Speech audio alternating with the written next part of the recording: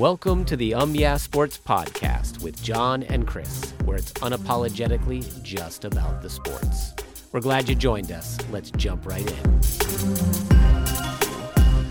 Hello and welcome to the Yeah Sports Podcast. I'm your host, Ray, and joined by John, and today we've got strictly NFL news to talk about, and half of it's about the upcoming draft. So let's start there. The Seahawks we talked about recently signed Geno Smith, but Pete Carroll had said that wasn't necessarily telling of what they're going to do in the draft, and you said that he may have confirmed that a rookie QB is still an option for them in the draft. Yeah, he kind of further validated the point that after they signed Geno Smith, that they're still fully in on the train of being able to pick up a quarterback at the high spot. They're not going to be trading back. So I think it's the wise move for sure, based off the fact that it's Geno Smith and then Drew Lock behind him. So they need to bring in some new life into that quarterback room. Geno Smith is obviously on the hook for, I think, 3 years. And then after that, that's probably when the rookie quarterback would be ready anyway, maybe a year earlier. But, you know, quarterbacks can hang around for a little bit. So I think drafting a guy would be smart. This quarterback draft has a lot of guys in it. C.J. Stroud, Bryce Young, Anthony Richardson, the guys that have been talked about the most. So this is a very deep draft, but they're not going to fall to the later rounds. These guys are going to be drafted pretty quick. We now know that the Panthers are also trying to get a quarterback, so they'll make that happen. And any other shakeup that happens as we get close to the draft, which is about a little over a month away. But I do believe that Seattle is still kind of in that running for a quarterback. I think it's the time for him to do it, because I don't think Drew Lock's the future in the next 3 years. I don't know if he even tries to force his way out there free agency, or next year does he say he wants to move on. All that's an option that they're probably weighing right now. But I mean, if you look at it, I mean, the decision to trade Russell Wilson, which is a year ago now, has opened up a bunch of possibilities for Seattle. Seattle invested a lot into linemen and a new running back to help Geno Smith out, really renovated the offense, made him really good, and that took him to the playoffs. Now they're looking at it as, okay, Geno Smith is there, and this is what I'm thinking, is what they're thinking. Geno Smith is there. We got him for a few years. We're probably not going to sign him again. We're not probably going to play Drew Lock, because they gave him a chance to do the quarterback competition. That didn't manifest as anything for Drew Lock, and Drew Lock is not going to be satisfied with sitting behind Geno Smith for the next 3 years and then also trying to fight through the rookie and try to see if he can even play ever.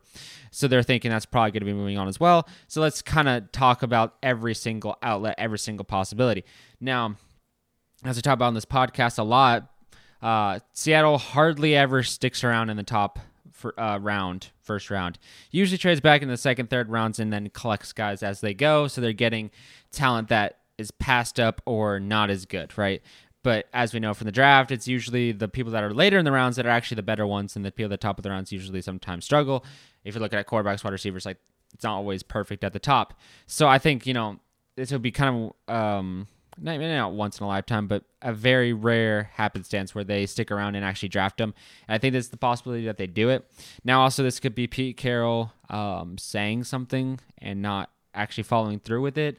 We've seen that a lot of times in the NFL, where guys are saying, this guy's untouchable, or we're doing this, and that's just a front, and then they actually do trade back for more draft choices, because they're in a really good situation. I think they're in the 5th spot, so they're sitting right where they could be to get another quarterback, so it's a viable option, and I think it's one that they should definitely kind of follow down to see what can happen with it.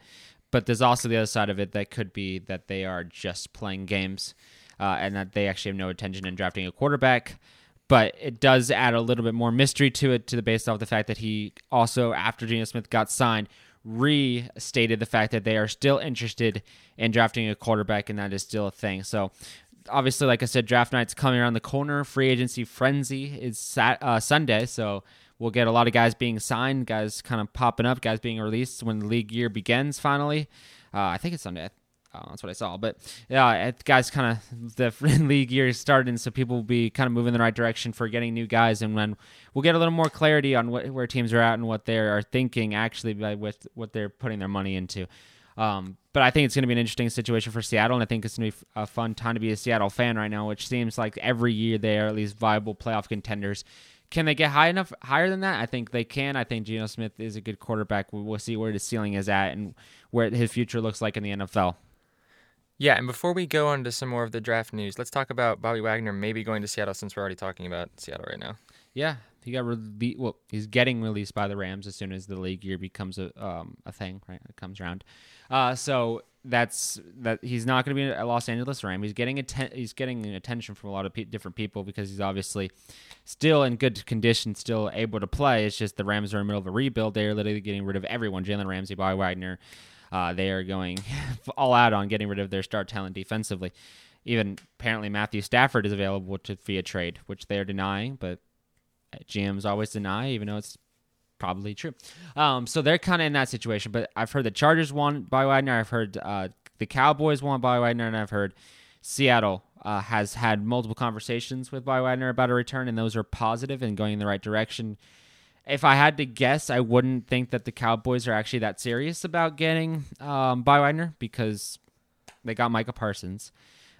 They've got pieces defensively. Defense has not really been the problem. You can add a few extra pieces that never hurts. But at the same time, Jerry Jones doesn't love to spend money on people that he doesn't value. We saw that with Von Miller being available and the Cowboys players wanting him, and Jerry Jones saying, "No, we're not going to do that. We're going to save our money." Right. I foresee a similar situation happening if you're Bobby Wagner. I think there's not really that likely that Jerry Jones does that because they need wide receivers. They need to add a few extra guys to go along with CeeDee Lamb. I think they lost Dalton Schultz. I think that's going to happen. That's what I've heard. So they are kind of in the middle of a shakeup as well. So I don't think defense is where they're looking. Chargers need Bobby Wagner, right? They could definitely use a little bit of a revamp defensively to help out during playoff games and actually start winning some football games and not blow a huge lead like they did to the Jaguars to let the Jaguars sneak into the at the very end of the regular season. So they need help defensively, but Seattle has the one thing that none of the teams have. That's history with Bobby Wagner. Obviously, he's been part of that franchise for a while before he got released and went to the Rams, and now he's kind of circulating as a possibility of coming back. It's something that I wouldn't put past Seattle doing. I think Seattle could use the veteran talent of Bobby Wagner. If they do it, I don't foresee it being longer than a year. Because they are up and coming defensively. I think they have a good defense. Over time, these players will kind of come into their own.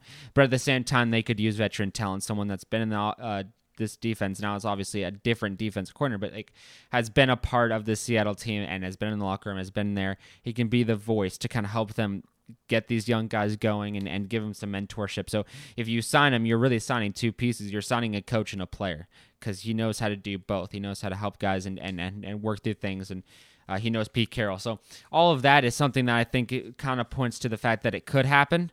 Obviously, like I said, we'll know more in the coming days when the free agency picks up and starts going and when the league year begins and when he's officially cut. So I think it's very likely he gets signed. I don't think the Cowboys are one of the teams that's going to do it. I think the Chargers are going to make a good push for him.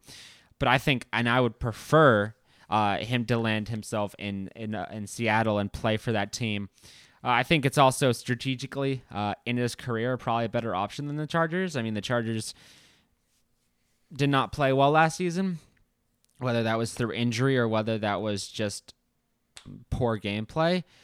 It was just throughout the entire season we saw that injury and then just bad game and then injury and then bad game. So, I mean, Justin Herbert's a great quarterback. Mike Williams and Allen are good wide receivers, right? Eckler is a good running back, and they've got a couple of good defensive pieces, but they're not all coming together in a good chemistry quite yet. So I think that kind of turns Bobby Wagner off as well. Seattle is out of the list of things that I've seen. I'm probably more interested, but other teams I've seen, I think Seattle is the most viable option for him. So, I know that Seattle players are trying to recruit him to Seattle and making cases for that. Trying to be a recruiter. It's kind of funny to see players use social media to get another player onto their football squad, but who knows what will happen. But, if I had to guess as of now, I would say it's probably Seattle gets him for another year to kind of help them, and it's a strategic move and a strategic ad. All right, let's circle back to the draft and the Bears trading the number one overall pick. Yes, to the Carolina Panthers. So we know that Carolina is obviously interested in a quarterback. Which quarterback is that? I have no clue. Could be Bryce Young. There's a lot of question marks about Bryce Young that people are talking about his height being the exact same height as Kyler Murray is. So there's some question marks there. Now, how long will those question marks remain? He's been playing really well, lights out football. There's also C.J. Stroud up there, and then there's Anthony Richardson. I've heard that Anthony Richardson could be anywhere from the number 1 overall pick to being able to be dropped to like the 8th or 9th overall pick, right? So he has a pretty big window of being selected. But I think any of those 3 guys are available for this Carolina Panthers team to go up and grab. Now, I'm not going to sit here and guess. There's guys that spend hours on, putting draft boards together and understands this better than I ever could. But what I want to talk about is what Carolina gave up to get him. Their number 9 overall pick, their number 61st overall pick, not overall pick, the 61st overall pick, a first-round pick in 2024, a second-round pick in 2025, and then DJ Moore. So they've gave up a ton of their future, and not only in this draft, but in the next 2 drafts, to get the number 1 overall draft. So there's 2 things here. One thing that I think is always fascinating is how much the first overall pick is valued. I mean, they're willing to give up 4 picks, not maybe in the first round, but four picks, 2 in the first round, 1 in the first round, and then 1 in the second round. So they gave up so much draft capital to go up to get this pick from the 9th spot, right? So now they're kind of sitting up there, and they value that number 1 spot enough to do this. But as we talked about on podcasts, the last few ones, getting the number 1 pick and drafting a quarterback doesn't always work out that great. The Bears, could have sat up there and could have traded Justin Fields and could have drafted another quarterback, decided not to very wisely and kept Justin Fields and turned around and got himself a nice weapon in DJ Moore, who we saw in Carolina can have a lot of success, can carry a team, can do well, and can have a lot of success. And if you get a ball on target, he will make that flashy play for you. So I think him and Claypool are going to be a really good 1-2 punch in this Bear offense. So I think they've got that kind of moving in the right direction. They get the 9th overall pick, which means they can use that on a defensive player, which I really would like them to do to renovate the defense that they have blown apart in the last few seasons. They finally have draft capital to do so, and I hope the rest of their picks are not used on running backs. Maybe one's used on a wide receiver. Maybe that's where the 9th pick goes to add an extra guy, but it's not necessary. Maybe they can do that later down the line. But they need to renovate the defense so badly. I mean, that's really where everything needs to start. And if they're smart, I would think they would reach out to Bob Wagner, right? Maybe he wouldn't come, but at least entertain the option of him coming to the Bears to help them try to figure out and try to fix the big gaps that they've destroyed. I mean, anyone knows what this Bear team has done over the last seasons of just purging everybody. They're in the middle of a defensive rebuild to the max. Now, I think, and if I was the GM and I was sitting in that chair, I would personally be like, okay, we got the 9th pick. Okay, maybe we can use that as a wide receiver. Let's look at all those options.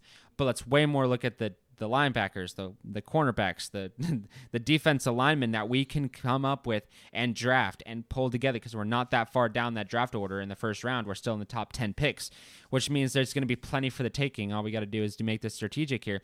And getting DJ Moore also doesn't tie their hands behind their back as much as far as the 9th pick, because they have flexibility there. They could go wide receiver, but they don't have to now. They have a number 1 guy that can also help kind of move things in the right direction for them. Now, Carolina, everyone's talking about how this is a great option for them. They can get their franchise guy. But now you don't have Christian McCaffrey. He's gone to San Francisco. So who's your running back? You don't have DJ Moore. So who's your best wide receiver anymore? Robbie Anderson is gone now. So, who's sitting in that role? And then defensively, you got a few guys, a couple of rookies in the cornerback position that have kind of made some flashy plays, but you gave rid of your future. You gave rid of your 2024 first-round pick and your 2025 second-round pick, plus a bunch of picks in this round, or in this draft. So, now you're going to have to figure this out. Yeah, you go for a quarterback, but what happens if that doesn't work out for you? What happens if the quarterback you draft everyone's super high on doesn't have success, and now you're in a situation where you've got a brand new coach who's trying to establish who he is and what he's working, like what he's working on, getting everything in order, and you're trying to field a competitive team, but the competitive team starts with the quarterback but doesn't finish with a quarterback. That's what the Bears did well, is they got rid of that pick, got a ton in return, but Carolina jumped up to get the pick, and there's no guarantee that pick will turn into something that they need. So personally, I think the Bears did a fantastic job of being able to pull together all of that. I think DJ Moore's going to have a lot of success in the Bears offense. I think Claypool, given time, is also going to have a lot of success because I think he's a good wide receiver. Just needs more targets, more opportunities. And plus, I mean, if the Bears really wanted to, I mean, yeah, they've got Justin Fields back there that can outrun anybody. We saw that last season. But, we can give him a little protection back there, a little time, which will then allow these wide receivers to play. So they've got so many options at this point of guys they could go with, opportunities, different things that whatever they want to do, they have it open. So they can do whatever they want, and that's a really good option to be in. That's the second point. But to circle back on the first point, I just think it's hilarious that teams value that first pick so much. I mean, you can play and you can, fight, but then at the very end, the Bears and the Texans were, battling it out. Who's going to get that first round pick? The Bears lost and the Texans won, and the Bears are like, yes, let's go. Now we have the most valuable asset in the draft, period. It's the first pick. People still value it, which doesn't make a whole lot of sense based off this how the league has gone to statistics for a lot of their rule changes and a lot of their analysis on different teams and showing what works well there and blah, blah, blah. But teams still, for some reason, aren't looking at the statistics that show that drafting a quarterback in the early rounds doesn't work out so well. I mean, you can look at the quarterbacks that were drafted the first round with the first overall pick or thereabout, and then you can look at the people that were not drafted even close, Brock Purdy, Tom Brady, and you look at them and they say to yourselves, maybe there's more than this that meets the eye, and maybe we need to be a little bit more careful in what we do. But nonetheless, the Bears are now in the 9th spot. The Carolina Panthers are in the 1st spot. Tons of speculation on who that guy is going to be. But I prefer the Carolina not pick Anthony Richardson, and then he slide down to Seattle. Seattle picks him up, and then the Seattle has the best, most athletic quarterback coming out of the combine with Anthony Richardson, which makes it a little hard for him to fall. But so that's kind of the biggest news of the draft coming out is when the Bears finally made the long-awaited trade to trade back and get all they could get. All right, let's wrap this up with putting the Tom Brady rumors to rest. Tua was signed. Talk about that. Yeah, they picked up his 5th-year option.